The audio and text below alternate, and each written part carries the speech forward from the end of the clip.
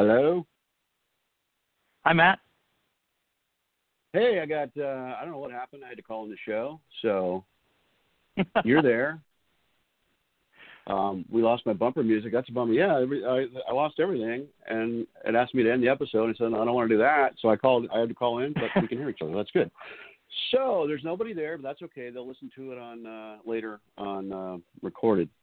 So welcome to Crime Corner, where we examine all things crime, whether it be on the page, on the screen, or on the street, or in the courtroom. I'm Matt Coyle, author of the Rick Cahill crime series, and I'll be your host, sort of, for as long as it takes. We're going to do something different tonight. We've done it before, though. I'm going to be the interviewee instead of the interviewer and talk about Blind Vigil and the latest Rick Cahill crime novel. And my guest host tonight, Jeff Dotseth, 20 years of sports radio broadcasting experience, having hosted shows in the premium morning and afternoon drive time slot for multiple San Diego and Los Angeles stations, as well as college football Saturdays, which I really miss.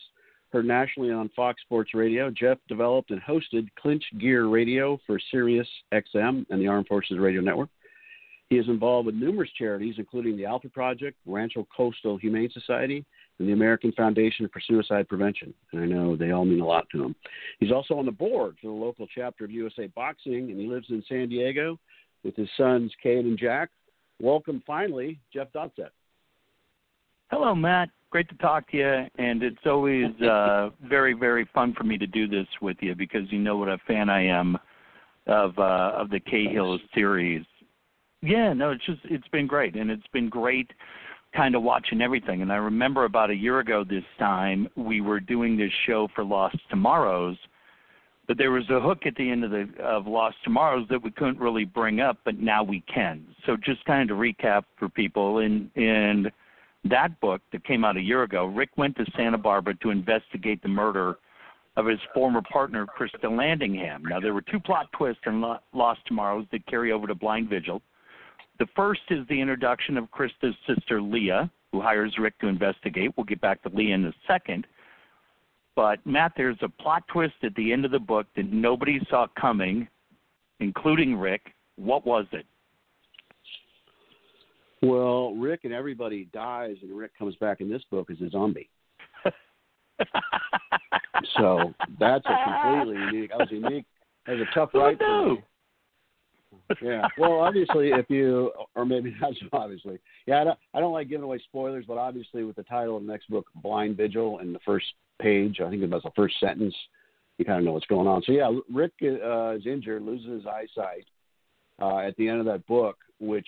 In that book, Lost Tomorrows was kind of the end of the whole intro Rick Cahill arc because he discovered the truth about who murdered his wife 14 or so years ago, Colleen, and that had always been something that had been kind of would pop up in every novel a little bit, at least the backstory. And so I finally solved that. I had to make Rick go blind to do it, and it seemed like a great ending to the book, and I didn't even know I was going to have that ending until the very end. But when you're trying to write a book about a blind detective, it's kind of a tough way to go. And there is a thing in the book. There's medical. No, go ahead. Go ahead and ask me. No, I was just going to say that the deal was because you said it came to you late in the process, and that's funny. But it was so impactful that I would think as a writer, when you put that on the page, there's a moment where you're like, yeah, gotcha, right? But the thing that always comes to mind for me, Matt, is a great Stone Temple Pilots song, which is Cracker Man. And in the intro to Cracker Man, there's a guy laughing, and then he goes, okay, now what? And I'm wondering, did you ever have an okay, now what moment at the end of Lost Tomorrows? No, I had it while trying to write Blind Vigil. Like, okay, great ending. Now what? I'm trying to write about a blind private investigator. So, yeah, that was difficult. And there was, in the book and in medically, there's a possibility for Rick's vision to come back if the swelling goes down in his brain near his optic nerve. And so there I left that open. I left that possibility open. And then as I'm trying to write a blind detective. And in the latest book, I'm going, you could just have his vision come back between books. But then I thought, you were talking about impact, I thought it would lessen the impact of what happened at the end of Lost Tomorrows, and I thought it was kind of a cheat. But I was so worried about being able to carry a book written in first person through a blind person's point of view. And it's not anything about, there's many blind people could do that, and they go about their lives every day. But I'm writing a PI novel, and the guy's supposed to be solving crime in some ways. But I was so not confident about carrying it off that I actually had a third-person character for the first time in any books I'd ever written. For about 100 pages, I would drop it. He was a bad guy, and I would drop him in. He would be on the outside following Rick and Moira for what reasons we didn't know at the time. I had him in there for about 100 pages. And then I finally just said, screw it, this is a Rick book. It has to be first person all the way. So I pulled out the character who I liked because he's nasty. And I just realized, you got to put Rick, give him a problem, and he'll lead the way. And once I got the confidence to do that, the book, I think, became better, and I was happy with it. But strangely, after writing 7 other ones, or 6 other ones, I kind of lost my confidence there for a second. But then I got it back, and I got back in Rick mode. It's the thing that I'm always fascinated to talk to you about, because you're walking 2 different paths. You're walking the entertainment path, but you're also walking, and I know this one is so important to you, it's the credibility path, whether it's writing from a law perspective, right, the officers, the lawyers, you want to get it right. But now you've got a really interesting angle here with Rick fighting the blindness. Where did you go? What preparation did you take so that the stories that you take us with, what Rick is experiencing, if somebody that was who was visually impaired saw them, would go, yeah, that's pretty spot on. That's what it's like. What did you do different preparation so that we, the reader, could understand really the battle that Rick is fighting? Well, I'm sure I got some things wrong, but I was fortunate enough to meet, or actually talk to, one I met and one I talked to on the phone, 2 women who had lost their vision as adults. One was in her 40s, I think. She's around my age now. And the other one was only 19. She was in a car crash, lost her sight, was in a coma for 8 days, and now she's, I think, 29 or 30. And I actually dedicated the book to her because she's a pretty special person, Ariel Anavisca. Anyway, so I was writing I wrote probably half the first draft I researched online, but I hadn't talked to anybody. I can't remember what it was, a San Diego, I don't know if it was a Braille Institute, I can't remember, but I wasn't getting a whole lot of return calls for trying to get information. So luckily a woman in my writers group knew a woman in L.A. who was an actress at one point. She lost her vision, I think it was about in her 40s.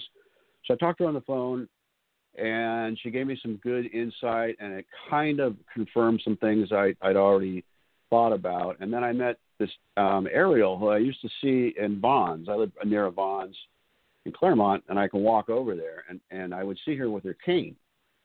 Obviously her seeing eye cane or white cane. And I didn't, I was writing the book at the time. I didn't want to go up and, accost her and go, hey, do you remember if I talked to you about writing blind stuff? So I never did that, but I saw her one day out in front of Vons when I walked up there. I was about to go in, and she was talking to a couple of employees there, and she wanted to get to the Subway sandwich shop that's in this mall, but it's around the corner from where she was. Now, she knows the mall very well because she walks up there probably 5 days a week, but she'd never been to the Subway. So I said, hey, I'll take you. So I took her, and I bought her lunch, and, because it was a sandwich, I could afford it. I told her she couldn't have a soft drink, though. But yeah, we spent probably like 4 hours together that day. We've talked on the phone. I've met her a few other times. And she gave me some really good insight. She's really a great just a great soul. And she gave me some insight. And she also confirmed there's parts in the book, and it actually kind of opens up with Rick counting steps in his head around his house. And I asked her about that, and she said, yeah, it's something that she'd done. So that made me feel good because it's not essential to the book, but I liked it. So I was glad I was able to keep it in. So I was really helped that way. But go ahead. No, sorry, Matt. The thing that I was just going to say was, from echo to tremors to wrong light, right? Wrong light maybe more so for me than others, but there are things that you see in the book where you go, oh, yeah, I could do that, or that strikes home for me. But all of a sudden, the one thing that you look at with this one, hang on one second, is could I do that? Could I do what Rick's doing? And as you're writing it, if you found yourself in Rick's situation, how would you, Matt Coyle, handle the blindness? Well, probably not as well as he does, but, or as well as people that have lost their sight do every day. I did one thing I forgot to mention during my research is I bought a seeing eye cane. It's funny that I haven't found a really good universal name for the cane, the white cane. There's many names, but anyway, so I bought one of those and I used it a little bit outside at night. But well, I mean, it actually is true. This is research I did that your senses do improve, but it's mostly your other senses. It's mostly when you're young, and Rick's they're going to improve. They would improve, but not maybe to the extent that Rick's do in the book. Although it does lead them down the wrong path once or twice. But I thought, if it's something you're really concentrated on, and Rick does, as he's trying to figure his way through this new life, he could improve his senses maybe beyond than what would be normally reasonable. But yeah, I don't think I'd do well. For one thing, I wouldn't be able to drive. I'd be done. I like driving. Right. I mean, we're all resilient. We'd find a way. I bet you right now, if you closed your eyes, you could walk around your house and you wouldn't have too much trouble knowing where you were. But so I think it's just a matter of, rote over days. You can take the same path. I'll tell you one thing along that line. One day, it was about a year ago, and I'd already turned the book in, and I saw Ariel at Vaughn's again. And so I walked her home, and it was around dusk. And she had her cane, and we were walking on uneven sidewalk. And she never hit an edge, right? These lifted edges, never hit one. Yeah. I'm amazed. I was amazed because she does it every day, right? And she has some vision. I mean, there's the thing about, I did learn about vision impaired people is that there's just a wide variety of lack of vision. But anyway, so I walked her home, and then I'm walking back, and it's not quite night, but it's still dusk. And I hit one of those edges and almost went down. I needed the woman who couldn't see I needed the woman who couldn't see to lead me. So I think that I think your body, your mind, everything kind of starts working harder in other areas. But and I want to also have it where Rick he's not completely given in 100% that he's lost his that he won't get his vision back, because there is that possibility. He hasn't sold his car. He keeps that. He still has his PI license, although he's going to let it default in a year when it goes out. But so I didn't. The one thing about research is that there's a lot of technology for vision impaired people, and I didn't want to screw that up. And it's always changing, so a lot of it I just didn't tap. I didn't give him a Braille keyboard because he's a guy who thinks his vision might come back. But I used some of it, but I didn't go that deeply into it because I did not want to screw that up, and I figured that'd probably be the easiest thing I can mess up. There are two old friends that are back in Turk Muldoon and Moira McFarlane. For people that might read Blind Vigil as a standalone, can we talk about the background? Let's start with Turk Muldoon and Rick. Sure. Turk is the owner of Turk's what's it called? Muldoon Steakhouse. Is that what it's called? Muldoon's. Oh, I don't read these. Yeah, I don't read these books. I just read Muldoon's Steakhouse. Yeah, and he's Rick's old friend. They met when Rick was about 14. He had to work there in the summers. Rick's father had been kicked off the police force for something that you'll learn the truth about in Blood Truth, which is the fourth book if you go there. But this is obviously the backstory. So Rick worked there as a kid, didn't know anything about the restaurant business, and Turk was the son of the owner of Muldoon's, and he was 3 years older than Rick. And he showed him the ropes. He not only showed him the ropes of the restaurant, he kind of showed him the ropes about life, and he was an older brother figure for Rick.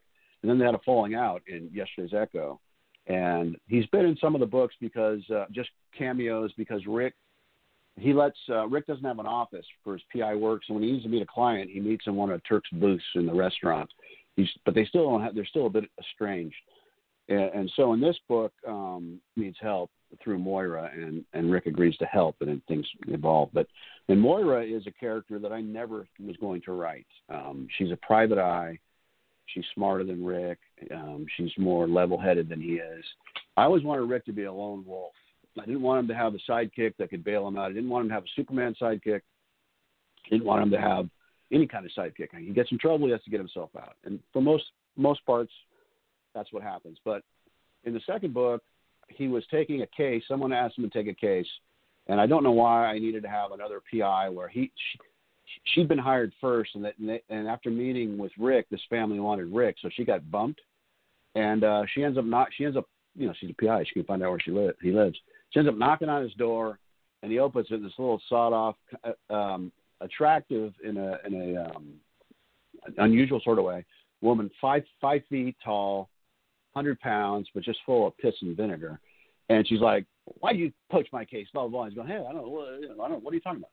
And so I stuck her in that scene, and then they end up working the case together, and that was in Night Tremors. And I thought, well, shit, I kind of like her. And then I had her just because Rick's got such a bad reputation with law enforcement agencies. He doesn't get any help. Like if he needs a license plate run or something like that, he has to go to Moira, and she'll do it for him through her contacts. So I had her in this third book, which is Dark Fishers, to give Rick information over the phone. And then I didn't use her again. I was going to have her. I know this is long-winded, but it's important. I was going to have her for one scene in Blood Truth, which is the fourth book. And I stuck her in the scene. She did what she needed to do. And then they're walking back to their cars, and she says something. I go, wow. And then I stuck her in. She was a huge part of the book. She was the soul, the conscience of the book. And she's sort of been that ever since. I can't imagine writing a Rick book without her. And it's funny how things evolve. Like I said, I'd never have a sidekick. I wanted Rick just completely lone wolf. And now he's got someone he depends on, not always, but in most books. And she's one of my favorite characters to write. And they have kind of a brother-sister relationship. She's a little older than him. And he just goes in his gut, like, let's, boom, I got an idea. I'm running after it. She's going, whoa, wait a sec. Let's figure this out before you leave your chin. Yeah. It's so like it was funny. I was thinking about her last night, getting ready for today, and what popped into mind was maybe a little edgier chemistry, like what we saw going back a million years, right? Show my age. But remember Moonlighting, where they had that chemistry between the two, Sybil Shepherd and Bruce Willis, where you weren't sure if they liked them. They kind of liked each other. But it's a little edgier with these two, right? Like it's a little bit more edgy. You kind of led into the next one, Rick, Matt, which was of the three, be it Turk, and I understand Turk may not be as visible as we see Rick and we see Moira, but who's the most fun to write, and who's the biggest challenge to get in their head? Well, Moira is the most fun to write, and I don't write Turk as deeply or as often, so it is a little more surprisingly more difficult to get into his head, and especially in this book because when he and Rick were buddies, and when Rick was he was the guy who gave Rick a job at Turk's at Muldoon's, the restaurant at Muldoon's after Rick was kicked off the police force in Santa Barbara for thought to be murdering his wife, where he was charged, released, never tried, but never exonerated. He came back to San Diego and worked in a restaurant with his old friend, who was the only guy who gave him a job. And they had a deep friendship. Something happened in that book to put a fissure in it. But he was a devil-may character. Now there's something that happened in that book where he was responsible for, but he was a pretty light guy. He was just like the idea of he probably, at the time Rick knew him, he probably had 12 girlfriends in 7 months. Just like when one would come, one would go. He was a good guy, but he just, he wasn't that attached. And in this book, he's actually hired Moira to check up on a woman he's dating, his girlfriend. And Moira wants Rick to come and help, even though Rick can't see. But she says, I want you to listen to his voice, and I want you to tell me if you believe him, what he's saying, and also if you think, he's unsteady, if there's something going on. Because the last case she worked like this, Moira, someone, the husband, the woman, the wife had been fooling around. She got the information, told the husband, he murdered the wife, and then committed suicide. So she doesn't want that ever to happen again. She feels responsible not only for the person that hires her, but for the person that she's checking up on. So she hires Rick to just give me a spiel for Turk, because I don't know him like you do. And it's an interesting dynamic, right, between all of them? Yeah, and it's new because Turk's never had a girlfriend where he cared enough to check up on her. In Rick's world, he doesn't remember that. So he knows this woman, Shay, is very important to Turk, and Turk has changed in a way over the years where now it really means something to him. So that puts a different dynamic in it. So that's why it was more difficult for me to write Turk this time, because his character changed a little bit. Kind of fun to circle back to something I was going to ask you early on, but I've kind of been sitting on it. I'm glad I did, because we've talked a lot about Rick and being kind of a lone wolf and who he was and relationships and everything else. But I mentioned when we started that in Lost Tomorrows, you also introduced Krista's sister, Leah, the sister of Rick's former partner. And as we get into Blind Vigil, we find that Rick and Leah are in a relationship, even though she's in Santa Barbara and he's down here in San Diego. Yeah. So ultimately, I'm sure with what you've said tonight, a lot of people want to know, because Leah, out of all of them, Leah might be the most likable character, right? Well, between all four of them. So you look, and I say that as a huge fan of the book, but you go, geez, how'd Leah end up in this group? She's like the cop who infiltrated the gang, right? How does she fit here? Right. So how does Rick, who wants to be a lone wolf, we know what happened with his wife early on. Tell me about the dynamic between Rick and Leah. Yeah, Leah is another character from my grand scheme, how I figure everything out before I write anything. I needed her just in the last book. She's the sister of the dead cop that Rick goes to her funeral up in Santa Barbara, because the sister, the dead cop, had been his training officer and a partner for a time. And so I just needed her for that. And, of course, boom, they have chemistry. They get in a relationship. And we're left with her and Rick, and we're not exactly sure how the relationship's going to go at the end of the book. And I thought, well, Rick's evolving.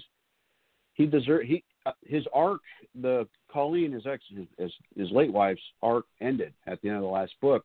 He's got a new life now, and I wanted Leah to be a part of it. And that also added not just writing the blind private investigator, but now, Rick, like I said, Rick has been a lone wolf. Yes, he's got more to help him, but really he only thinks about himself and his dog in terms of when he makes decisions. And now he's got a woman that he loves and cares, very deeply for. No one he's cared this much for in years and years. And now when he makes a decision, it doesn't just involve him; it involves someone else. And I want that. So he's not only is he dealing with this new reality of not being able to see, he's dealing with, wow, when I make a decision, I have to think of somebody else. So that's a whole new dynamic for him. And I wanted to have her for that, but I also she has dual citizenships more or less. She's in San Diego and Santa Barbara because her business is in Santa Barbara, and which as a device is helpful for me because Rick's kind of doing stuff that he wasn't going to do anymore when he helps Moira in this case. Of course, things expand. Someone dies. And I couldn't have her sitting at the dinner table every night when Rick would come home. And she'd say, "Well, how was your day today?" And he'd go, "Well," because stuff he's not going to tell her. So she's up in Santa Barbara working a lot. But she has some very important scenes, which are very very poignant and meaningful with what's going on in Rick's life and decisions he has to make. So she's not on the page that much, but she's very important to the book and Rick's evolving character. I really like her. I didn't, like I said, she was going to be in like 3 scenes in the last book, and of course here she is.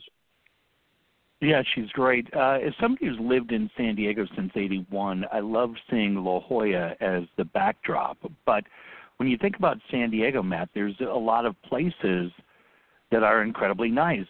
A couple that come to mind are Del Mar, Rancho, Santa Fe, Coronado. But what is it that makes La Jolla the perfect spot for Rick's action? Well, I have explored some other places in some of the other books, but yeah, mostly they do center around La Jolla. La Jolla it's funny, when I wrote the first book, Yesterday's Echo, I think I've told a portion of this story before, I made the mistake of telling people that I was going to be a writer, and this like when I was writing a first draft of a book that I didn't realize it was shitty because I'd never written a first draft before. I thought I'd written a book. And So I told, the word got around at work, and so I go to when it used to be called Kinko's, and I'd print out pages and get them bound because, can I read your book? I go, yeah, here it is. And so I give it to people, and I gave one to my brother-in-law. And of course, he had to say he liked it, but he said, I had La Jolla as a fictional name. I think I had it as Esmeralda or something like that, as a nod to Raymond Chandler. Because there's a police force in the book, and there isn't one in real life in La Jolla. So I was all concerned about that stuff. But if you open any novel, it says in the beginning, like, none of this is true. So, and my brother-in-law, George, said, La Jolla has cachet. People from all over the world know of La Jolla. It's kind of not necessarily a vacation place, but a beautiful place where people have, very wealthy people have one of their homes and stuff. And it's known as kind of idyllic and paradisical. And I thought, yeah, why am I should use the name La Jolla. I mean, I might be throwing away potential readers. So that was great information he gave me. And so I used it for that, and I try to show the dark underbelly. At times, I think about Blue Velvet. If you remember the movie Blue Velvet with David Lynch. Absolutely. The very beginning, you see the idyllic lawn, and underneath the beetles are churning in the dirt. I kind of think about that sometimes. Yeah.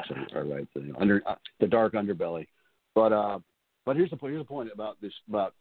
Here's one point about handing out a book when you think you've written a book and you've written a first draft and you're not anywhere near an author yet.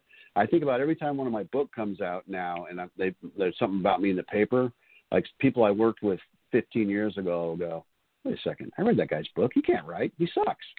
So don't ever hand out for writers out there.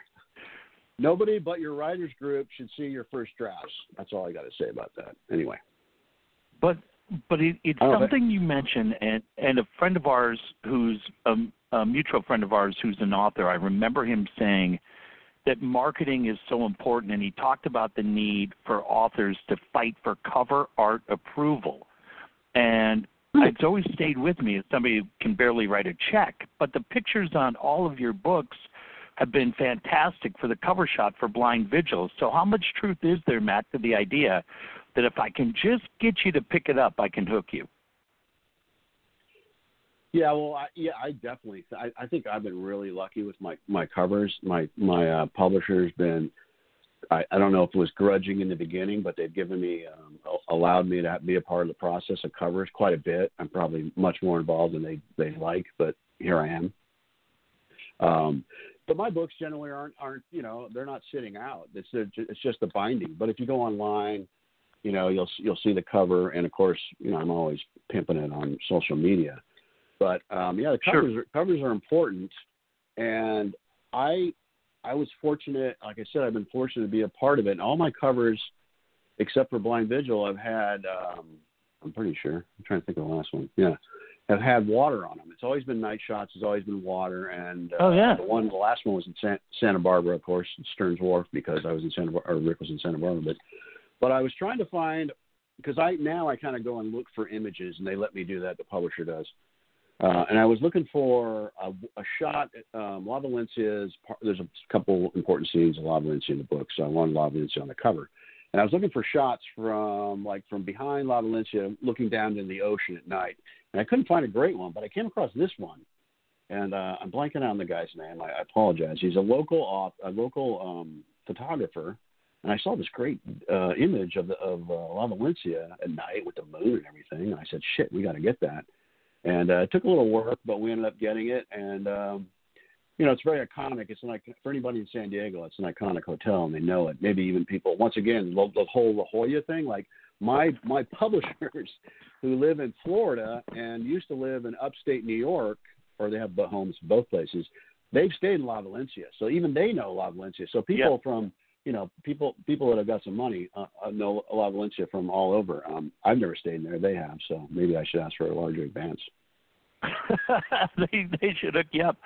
Perfect way to end, Matt, is to bring up another character that I don't think in any of these we've done I've asked you about. I changed that tonight because my two sons would be very frustrated if I didn't, and that is the one character along with Rick, who's been in every book, is our old friend Midnight. He's back. And I'm just wondering, how many questions do you receive from people about Rick's true best friend? I get a lot of them, and I'm always happy to get them because I love the dog. He's like a living creature to me, and I make the mistake of reading all of my reviews and on Goodreads. And Goodreads kind of mistake to read your reviews because you'll probably get some bad ones.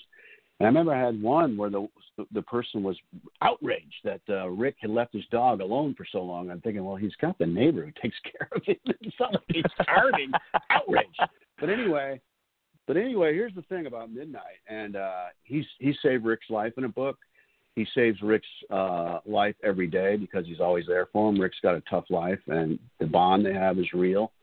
And but he's aging. I aged the books. I aged the characters in real time. And Midnight in this book, I believe, is 9 or 10. I just turned in another book too, where his age is starting to show. Yeah. And in 5 or 6 years, I'm not going to be able to write him anymore. And that there's no way I'll be able to write the end of his life on the page. I don't think I could do that. He's very important. As you know, dogs are important to me. Anybody who follows me on Facebook knows how important dogs are to me. But yeah, he is a lone wolf. He does have help in cases, but every night he comes home alone, and there's always Midnight there waiting for him. And it's a lab. Anyone who owns a lab, they know how loving they are. But they're also great guard dogs, and Midnight has both characteristics. Yeah, Midnight is. Yeah, I love writing Midnight. He's got to be in every book. Yeah, he's fantastic, and for me personally, my first lab I got when I was 13, and labs have played a part all the way through. I know how much Angus means to you, so yeah, I mean, he's the one consistent, right? It's the one unconditional love that we talked about earlier. That maybe we see it from Leah, but from all the others that have been there for the 7 years from Echo through tonight. The only one who's shown the true unconditional love all the way through has always been Midnight, which is pretty cool. That's right. He never snaps at Rick when I'm Rick sure might Rick's thinking, as long as I got Midnight, anybody else can pound sand, right? Pretty much. That's pretty much how I live my life, too. Well, congratulations, Matt. It's been an absolute blast watching these and going along for the ride. And I say to friends, it's funny, and no matter where you live, at the end of summer when you got to turn the clocks and it starts getting dark faster, and all of a sudden now it's dark at 4:30 in the afternoon instead of being dark at 8 o'clock. There's certain things you start looking forward to, right? You go, well, I'm not out as late at night. But for those of us that love mystery, love the great story, are San Diegans, but even bigger than that, the nice thing is, all right, we might be turning the clock. It might be getting a little cold, but that means we got a new adventure from Rick Cahill coming out, and that definitely delivered with Blind Vigil. Congratulations. Thanks, man. I really appreciate it. Thanks for doing this, too. I know that you got other things to do in your life. I really appreciate it. And I appreciate your support for all the years you've given me. Huge fan. Happy holidays to everybody. Happy holidays to you, Matt. Let's do it again in a year. Got it, buddy. Thanks. Appreciate it. Thanks to everybody for listening. And, Merry Christmas, Happy Holidays. Holy smokes, we're almost there. And so I won't be here for a couple of weeks, but the next guest I'm going to have is going to be interesting for all writers. Her name is Julie Slavinsky, and she's the events coordinator at Warwick's Bookstore in La Jolla. And we're going to talk about all things events, bookstores, COVID, how to work it. And that'll be probably mid-January. I won't be doing anything until then. But everyone have a happy holiday. Thanks for listening in. Blind Vigil is on sale everywhere. If you are looking for that last Christmas gift, or maybe the first gift if you shop like I do. Anyway, I appreciate it. And if you're in a book club and would like an author to answer questions and talk about his work, I'd love to do that. You can find my email address on my website, mattcoylebooks.com. This is a copyrighted, trademark podcast owned solely by the authors on the Air Global Radio Network. And because we didn't get any intro music, I'm going to give you some outro music. Thanks for listening.